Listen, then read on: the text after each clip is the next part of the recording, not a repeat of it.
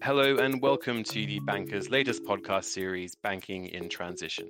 I'm James King, the Banker's Europe editor, and I'm joined today by Rick McDonnell, the Executive Director of the Association of Certified Anti-Money Laundering Specialists, and Isabella Chase, a research fellow at the Royal United Services Institute, to discuss the utility of digital IDs for the financial crime compliance community. Rick and Isabella, thank you so much for being here today. Thanks for having us, James. Back in April, ACAMS and RUSI jointly published a global digital ID survey. So perhaps to kick off the conversation, Isabella, you can let us know what's sort of the background to this research, and also what do we mean when we talk about a digital ID? RUSI and ACAMS have been running a series of surveys for about 2 years now that aim to gather the perceptions of the financial crime compliance community on critical financial crime topics. So, our first survey was on counterproliferation financing risk, our second was on cryptocurrencies, and as you say, our most recent was on digital IDs. So, why did we think that digital ID deserved a survey within itself? Why is it a critical financial crime topic? Well, in March of last year, the international standard setter in the financial crime space, the Financial Action Task Force, released the world's first ever guidance on how to use digital ID for financial crime compliance. And we thought, well, that's really interesting. But it was made even more interesting by just weeks later, pretty much the world being forced into lockdown, the impacts of the pandemic, which, really accelerated that rapid digitization that we were seeing in a number of different elements of our lives. And all of a sudden, those small projects that governments were working on, looking at digital IDs, became incredibly important. So, what we wanted to do is use this survey to really understand where the financial crime compliance community were in how they perceive its usefulness and how it can, well, what impact it would really have on fighting financial crime. To answer your second question, well, what am I meaning here by digital ID? We took the FATF definition of digital ID for this survey. Really, it's a difficult topic because digital ID can mean lots of different things to lots of different people, but we thought we'd go for quite a traditional definition, which is the use of electronic means to assert and prove a person's official identity online and or in person environments at various assurance levels. And Rick, if I can bring you in here, in terms of, I guess, building on what Isabella's told us, how can digital IDs be used sort of in a financial crime compliance context? What is the benefit here? We live in a world where digitization is so prevalent and doing business is so prevalent in that mechanism that you need to have a reliable digital ID, not just a physical one. So that means having a proper definition and having a mechanism to have it in place does help to not only increase reliable commerce, but it can reduce fraud, which is a serious problem. We could come back to that if you wish. And also is a greater authentication. There are a number of governments who have in place now digital IDs, and they're proving to be very effective in actually proving that a person is who they claim to be. On the issue of fraud that you mentioned, what is the specific sort of advantage of digital IDs here? Well, one of the advantages, I think, is that if you have a properly authenticated digital identity, then that follows you. You're able to show who you are, and the level of fraud there is greater difficulty in defrauding. That's not to say there aren't concerns, as the survey has shown, about whether that will be the case. I was a prosecutor in an earlier life, and it's ingenious how many ways in which criminality and criminals can find a way around the system. However, I have great faith in the digital ID system, depending on how it is, who authenticates it. We could come back to that if you wish, because it is traceable. It is reliant on particular factors that actually can prove who you are, as opposed to, say, forgeable paper identification. As Isabella mentioned at the start here, we're obviously living in a kind of a a COVID managed world now. We're seeing this trend, this acceleration towards digitization. So this is all very much part and parcel of what we're talking about in terms of the world we're moving into and the changes we're seeing, across sort of the global marketplace. Indeed. And I think to give you an example or comparison, cash is not traceable, unless, of course, it's been marked for a sting operation by the police, for example.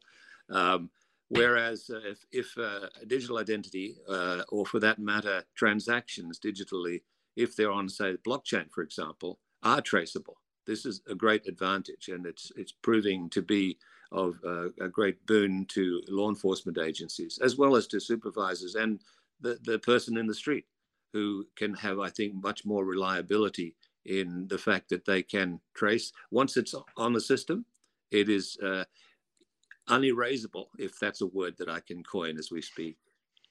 Okay, that's interesting. I mean, so it sounds like there are some pretty sort of far-reaching advantages and benefits to the implementation of digital IDs. And I guess the next question here is around, I guess, the challenges that you've sort of uncovered through your research in terms of implementing a system of digital identification across, again, a global marketplace. And also, I guess, to follow up from that, are there any new risks that perhaps IDs like of this sort might introduce that you've uncovered? Either Isabella or Rick, please feel free to answer that. Isabella? Sure. I mean, I think the concern that a lot of people have with digital IDs, and it's sort of the thing that jumps to mind most quickly for most people, is that fear of data breaches. So if I have this one golden source of identity with so much of my information tied to it, what happens if that data is breached or used sort of nefariously against me? I think it's probably less of a concern in democracies, but we do see in more authoritarian parts of the world concerns around digital IDs being used to restrict services and or to persecute groups.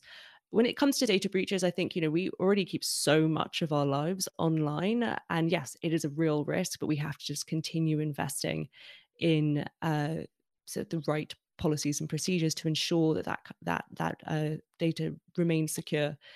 In terms of new financial crime risks, I think there are always going to be people who exploit the system, as Rick said, and we'll still have people impersonating different digital IDs. But if the right checks and balances in place, hopefully we'll make that much more difficult. To your question about implementation and some of the challenges there, I think a lot of it comes, well, one of the things that we picked up in our survey was concerns around having the right policies in place, especially in relation to data privacy, and also just ensuring that the compliance communities have the confidence in the legal gateways in various regulatory markets to be able to use these IDs in a safe and secure way within their financial crime compliance procedures and not be concerned that their data protection regulator is going to come after them. Building on from that point, in terms of the responses that you received from the survey across different regions and different markets and so on, did you see varying levels of interests and capabilities and so on from different regions of the world who are looking at engaging with this topic? Are you seeing levels of interest change from market to market? It was interesting to me to see that in the Asia Pacific region, the reliability factor, in other words, the trust in digital identity, was higher than anywhere else. I'm not quite sure what that tells you. Perhaps Isabella has a view, but my guess is that the penetration of digital ecosystems, which is the buzzword I think these days, is much more prevalent there. Isabella, what do you think?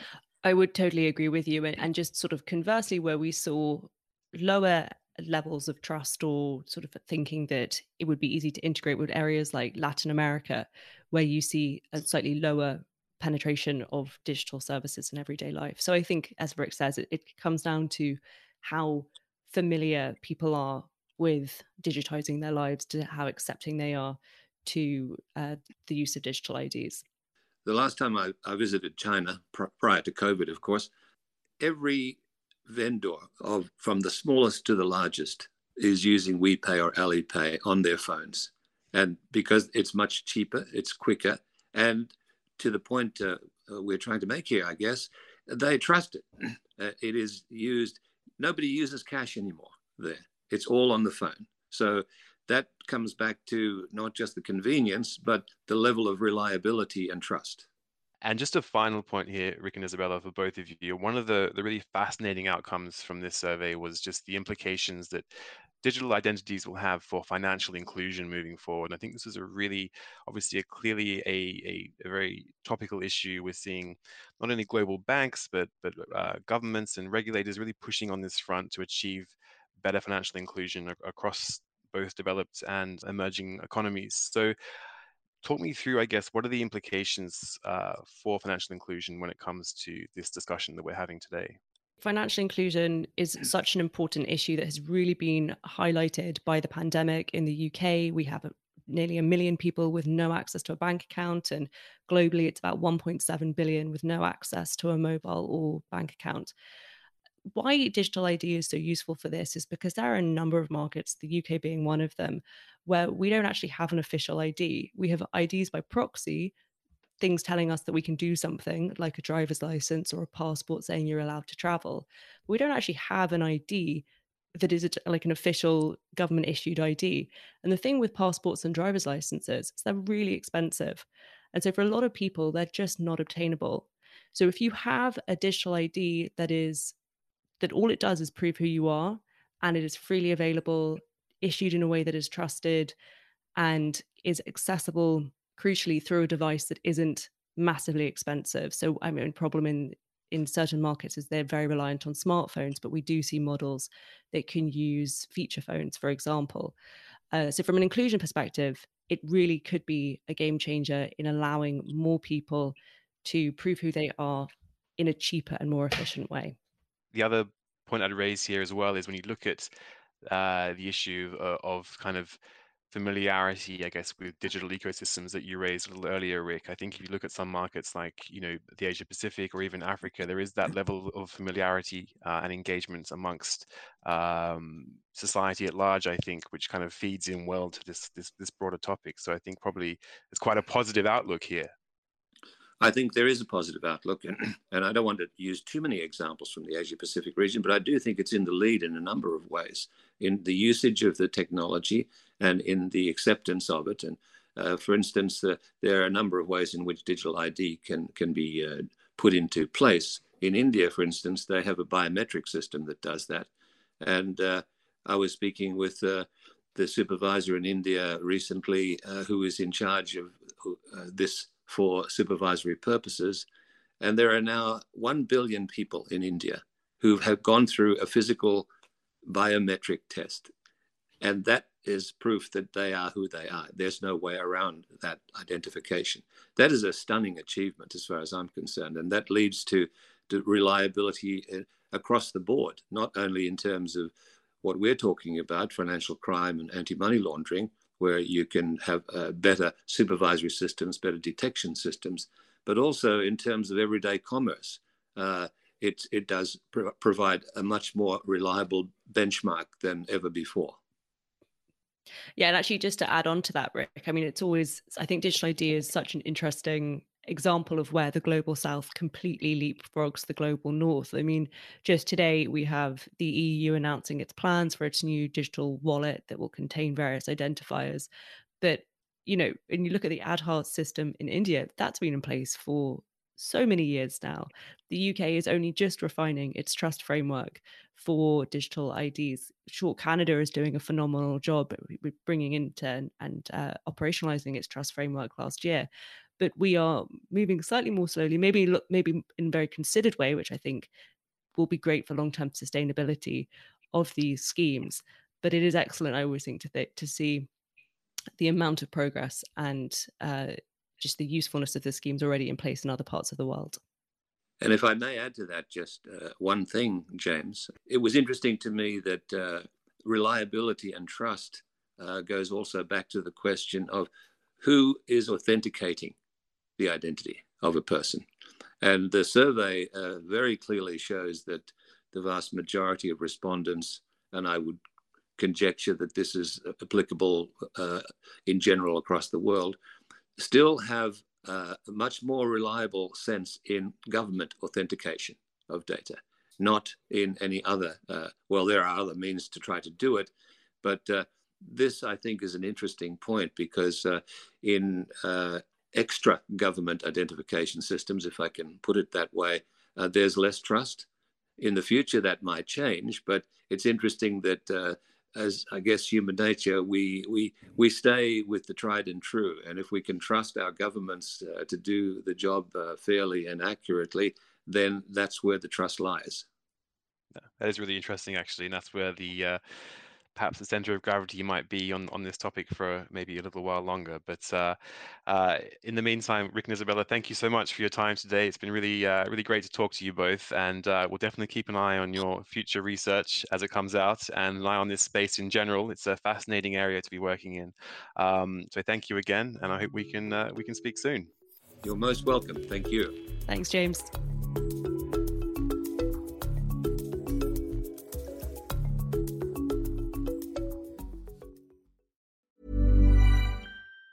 Planning for your next trip? Elevate your travel style with Quince. Quince has all the jet-setting essentials you'll want for your next getaway, like European linen, premium luggage options, buttery soft Italian leather bags, and so much more. And it's all priced at 50 to 80% less than similar brands. Plus, Quince only works with factories that use safe and ethical manufacturing practices. Pack your bags with high-quality essentials you'll be wearing for vacations to come with Quince. Go to quince.com/trip for free shipping and 365-day returns.